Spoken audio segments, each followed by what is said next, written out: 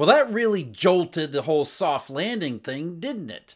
Some pretty alarming statistics about the U.S. labor market during the week, which is going to end up with the August payroll report on Friday. And we're not starting off very well here. In fact, getting the idea that maybe the economy isn't heading for a soft landing. And why do we think it would be anyway? I mean, look at Asia. Asia's a complete mess. China's going through all sorts of problems. Currency, dollar funding issues, economic concerns out the wazoo. Europe is already in recession, regardless of what they say about GDP to this point. Europe is already in recession, and every single piece of evidence that continues to come in suggests the recession is only going to get worse through the latter half of this year and on into next year. So why would we expect that the United States, of all places, is going to avoid the same fate that's going on throughout the rest of the world and hit this nice, gentle Goldilocks soft landing? Well, the answer, at least according to the Federal Reserve, is the labor market. Now, we pay attention to the Fed, not because its monetary policies are monetary or that they matter all that much, but largely because most of the public gets their interpretations, their sense of the economy from the Federal Reserve. It filters down from the Fed's models through the financial press out into the public, and everybody's sense of the economic situation comes basically from Jay Powell's mouth. And what his mouth said at the press conference he held in July was, while the jobs to workers gap has narrowed, labor demand still substantially exceeds the supply of available workers. So what are we going to be looking at, he asked. Really, it will be the whole broader picture, and starting with, we're looking for moderate growth, right? We're looking for supply and demand through the economy coming into better balance, including in particular the labor market. And what he's specifically referring to at that part, the labor shortage. The idea that demand for labor is off the charts at the same time the supply of workers is constricted for a variety of reasons. Therefore, companies have to compete for scarce workers, driving wages up. And as wages go up, that means consumer prices have to be raised in order to compensate companies for the higher wage costs. And it's inflation. We lead to the wage price spiral. So long as we're experiencing the labor shortage, the bad news, according to the Fed, is that's inflation risks. The good news, according to a recent paper the Fed is obviously using here, is that it still doesn't preclude a soft landing. We'll talk about that paper at the end. We'll talk about the labor market statistics. But first, I'm Jeff. This is Eurodollar University. Thank you very much for joining me. Eurodollar University, I'm going to be having a webinar on Friday. That's September 1st at 6:30 p.m. Eastern Daylight Time. Apologies for those outside the United States. That was the time that seemed to work best for most people. I encourage you to join. There's a link in the description of this video where you can go and sign up for that webinar. We're going to talk about the background details. Why were there so many bank failures in the 1980s that we don't remember today, but there were bank failures in 2008 that we sure as hell remember? What was the difference, and what can that tell us about not just 2023, but really 2024 and maybe the rest of the 2020s? Again, that's Friday, September 1st, 6:30 p.m. Eastern Daylight Time. Link in the description. I hope to see you there. It isn't just the Phillips curve. That's really what we're talking about. The Phillips curve is a big part of the inflation worldview, for lack of a better term, from economists and central bankers. What they're really afraid of is that the wage price spiral continues to contribute positively to consumer prices, and then it infects inflation expectations, and then expectations become unanchored, and then the Federal Reserve's job is incredibly difficult, if not impossible. So the Fed is trying to raise interest rates to cool off demand so that demand for workers can come down to where they believe supply is. They only believe that we're in a massive labor shortage in large part, because of the BLS numbers on job openings. At Jackson Hole, Jay Powell said this just this past weekend. For example, so far, job openings have declined substantially without increasing unemployment, a highly welcome but historically unusual result that appears to reflect large excess demand for labor. And if you see a historically unusual result, the last thing you should do is say, hey, let's depend upon that. That may be just an anomaly. But there's a particular reason why the Federal Reserve is hopeful they can reduce demand for work and it not lead to a recession. Again, we'll talk about that a little bit later. The current statistics on the labor market, the current statistics on job openings in particular, suggest that maybe we've already missed that point. Maybe the downside is accelerating a little bit faster than economists and Mr. Powell would like. The JOLTS numbers, which came out today, job openings fell to 8.83 million, which is still historically elevated because the job openings number, unlike the Federal Reserve, you should realize, the job openings number is complete crap. It's highly misleading, and it hasn't been highly misleading just in the last couple of years. It's been misleading for quite a long time. So the important part here is job openings are declining. Even though they're elevated, they're picking up on a substantial and even maybe quickening pace to the decline in demand for labor. So whatever level of demand there was before we got to the last several months, really this year, it's now dropping off substantially. Even the job openings number picks it up. Job openings were the lowest since March of 2021. So that's another relative measure about the state of potentially labor demand in the U.S. economy. The real number you should pay attention to is not really job openings. I know that's why economists love that number because it tells them about the labor shortage, which suggests that everything seems to be working fine, if not too well. Whereas the other number, hires, the rate of hires in the economy, that looks very, very different. In fact, that looks even worse than the payroll numbers, which have become a little concerning too. Again, we'll get the payroll report on Friday. The job openings, not job openings, the hires number for the month of July, 5.77 million. That's down from 5.94 million in June. That 5.77 million, that's the lowest since January of 2021. So even before we got to the whole the main part of the supply shock, even before the labor market really started to move with the entire economy forced into that supply shock situation. And worse than that, 5.77 million in hires, that's about the same as late 2018, early 2019, when we were talking about a recession back then, despite the fact that was 4 years ago. Companies are hiring, according to the government, at a rate that they did the last time we were talking about a recession when the Fed was cutting interest rates, even though they had talked about a labor shortage based on job openings in 2018 anyway. So here we are kind of repeating the cycle. Job openings say labor shortage, hires say not really. Then hires get really weak and we start talking about a recession. The Fed starts cutting rates. You don't understand why the bond market is looking at all this data and saying, yeah, there's still a pivot coming. It's just we don't know exactly when Jay Powell is going to realize it and admit that the soft landing doesn't happen. As we talked about in a recent video, it doesn't happen. The final JOLTS number that we should be aware of, and that's quits. Quits is a measure of confidence among workers that they can quit their job and find another one better, the same or better, relatively easily. The quit number for the month of July was 3.55 million. That's the lowest since February 2021. So another one suggesting the labor market has made its round trip. So however good, however hot, however many jobs were actually being returned to the economy after so many were subtracted and destroyed in 2020, we're getting back to this, whatever imbalance there was over the last couple of years, we're all the way through it and getting to the other side. But does that mean that we're going to just stop where we were before we entered this period? Or is there more downside to come?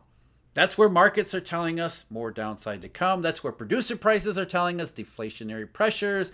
That's where a lot of economic data is pointing toward more weakness ahead of us. Not we're going to gently move into a Goldilocks soft landing because of, believe it or not, according to the Fed, an L-shaped Phillips curve.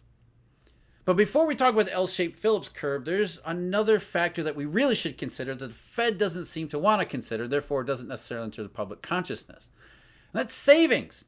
A huge part of the demand versus supply imbalance was the government injecting quote unquote savings that they borrowed from the commercial banking system directly to consumers as well as businesses. All those PPP loans that have turned out to be gifts, well, that was excess savings. And according to a study released by the San Francisco Federal Reserve Branch, do the Fed even read its own work? According to the study just from a little over a week ago, excess savings that Americans have been using throughout the last couple years to continue to spend at elevated rates, that's coming to an end this quarter. Maybe we're seeing that already in some of these economic statistics. Certainly the PMI numbers that we talked about recently too. But to San Francisco, accumulated excess savings in nominal terms totaled around $2.1 trillion by August 2021 when it peaked. Since then, aggregate personal savings have dipped below the pre-pandemic trend, signaling an overall drawdown of pandemic-related excess savings. The drawdown in household savings was initially slow but started to accelerate in 2022. And I've shown you this before with real disposable personal income. It was a huge way up here in 2021, and then 2022 it's been well below trend. We're working through excess savings. Back to San Francisco. Our updated estimate for cumulative drawdowns, which reached more than $1.9 trillion as of June 2023, this implies that there is less than $190 billion left of excess savings remaining in the aggregate economy. Should the recent pace of drawdowns persist, for example, at average rates from the past 3, 6, or 12 months, aggregate excess savings would likely be depleted in the third quarter of 2023. Not only are we going to deplete our excess savings, we've also got for millions of Americans that are going to have to start paying student loans back. So there is a possible consumer cliff waiting for us at some point, maybe now, maybe next month, maybe the month after. But the economic outlook is substantial downside risks that we're already picking up in labor numbers, as well as the consistency across markets. Where are markets today? Where are interest rates today? Basically where they were a year ago, looking for this potential outcome. Consistency in that outlook. But the Fed says no. We're pretty optimistic because we were really wrong about consumer prices, and we were really wrong about the Phillips curve before 2020. If you remember back to 2018 and 2019, we heard all about a labor shortage back then, but we never got the consumer prices. We never got the inflation that they continued to project. And the reason many economists came up with was something they called a flat Phillips curve. And remember what the Phillips curve is. The Phillips curve posits a relationship between low levels of unemployment and high levels of wage increases, or high levels of unemployment and low levels of wage increases, which makes intuitive sense, right? If businesses have to compete for scarce workers, they're going to have to compete by raising their wage prices. And conversely, on the other side, if there's lots of scarce workers because of high levels of unemployment or recession, companies are not going to have to compete for them. They're just going to pick them up off the street, hire them at the prevailing wage. Consumer prices don't rise all that much. So the Phillips curve suggests that essentially you have this sort of small, flat linear relationship, and then eventually it rises to the point where when the unemployment rate is low, consumer prices, wage rates go up fast, and consumer prices go up essentially around the same pace. But as we got to 2018 and 2019, the unemployment rate got lower and lower and lower. There was no spike in consumer prices, as everyone had anticipated. So what economists surmise is that part of the Phillips curve where it's supposed to rise sharply, where we get from some slack in the workforce to suddenly competition for workers, that must have flattened out for some reason throughout the post-2008 environment so that the unemployment rate fell further and further, but it didn't trigger the rise in wage rates and therefore consumer prices. So the flat Phillips curve view prevailed into 2020 and 2021. Now, according to a paper that was published earlier this year that Jay Powell actually referenced in his Jackson Hole speech when he said, in addition, there is evidence that inflation has become more responsive to labor market tightness than was the case in recent decades. And the paper he was referring to was called "It's Back: The Surge in Inflation in the 2020s and the Return of the Non-Linear Phillips Curve." And what this paper suggests is that there's a difference in the Phillips curve between a labor shortage and a non-labor shortage, and that the Phillips curve is essentially non-linear.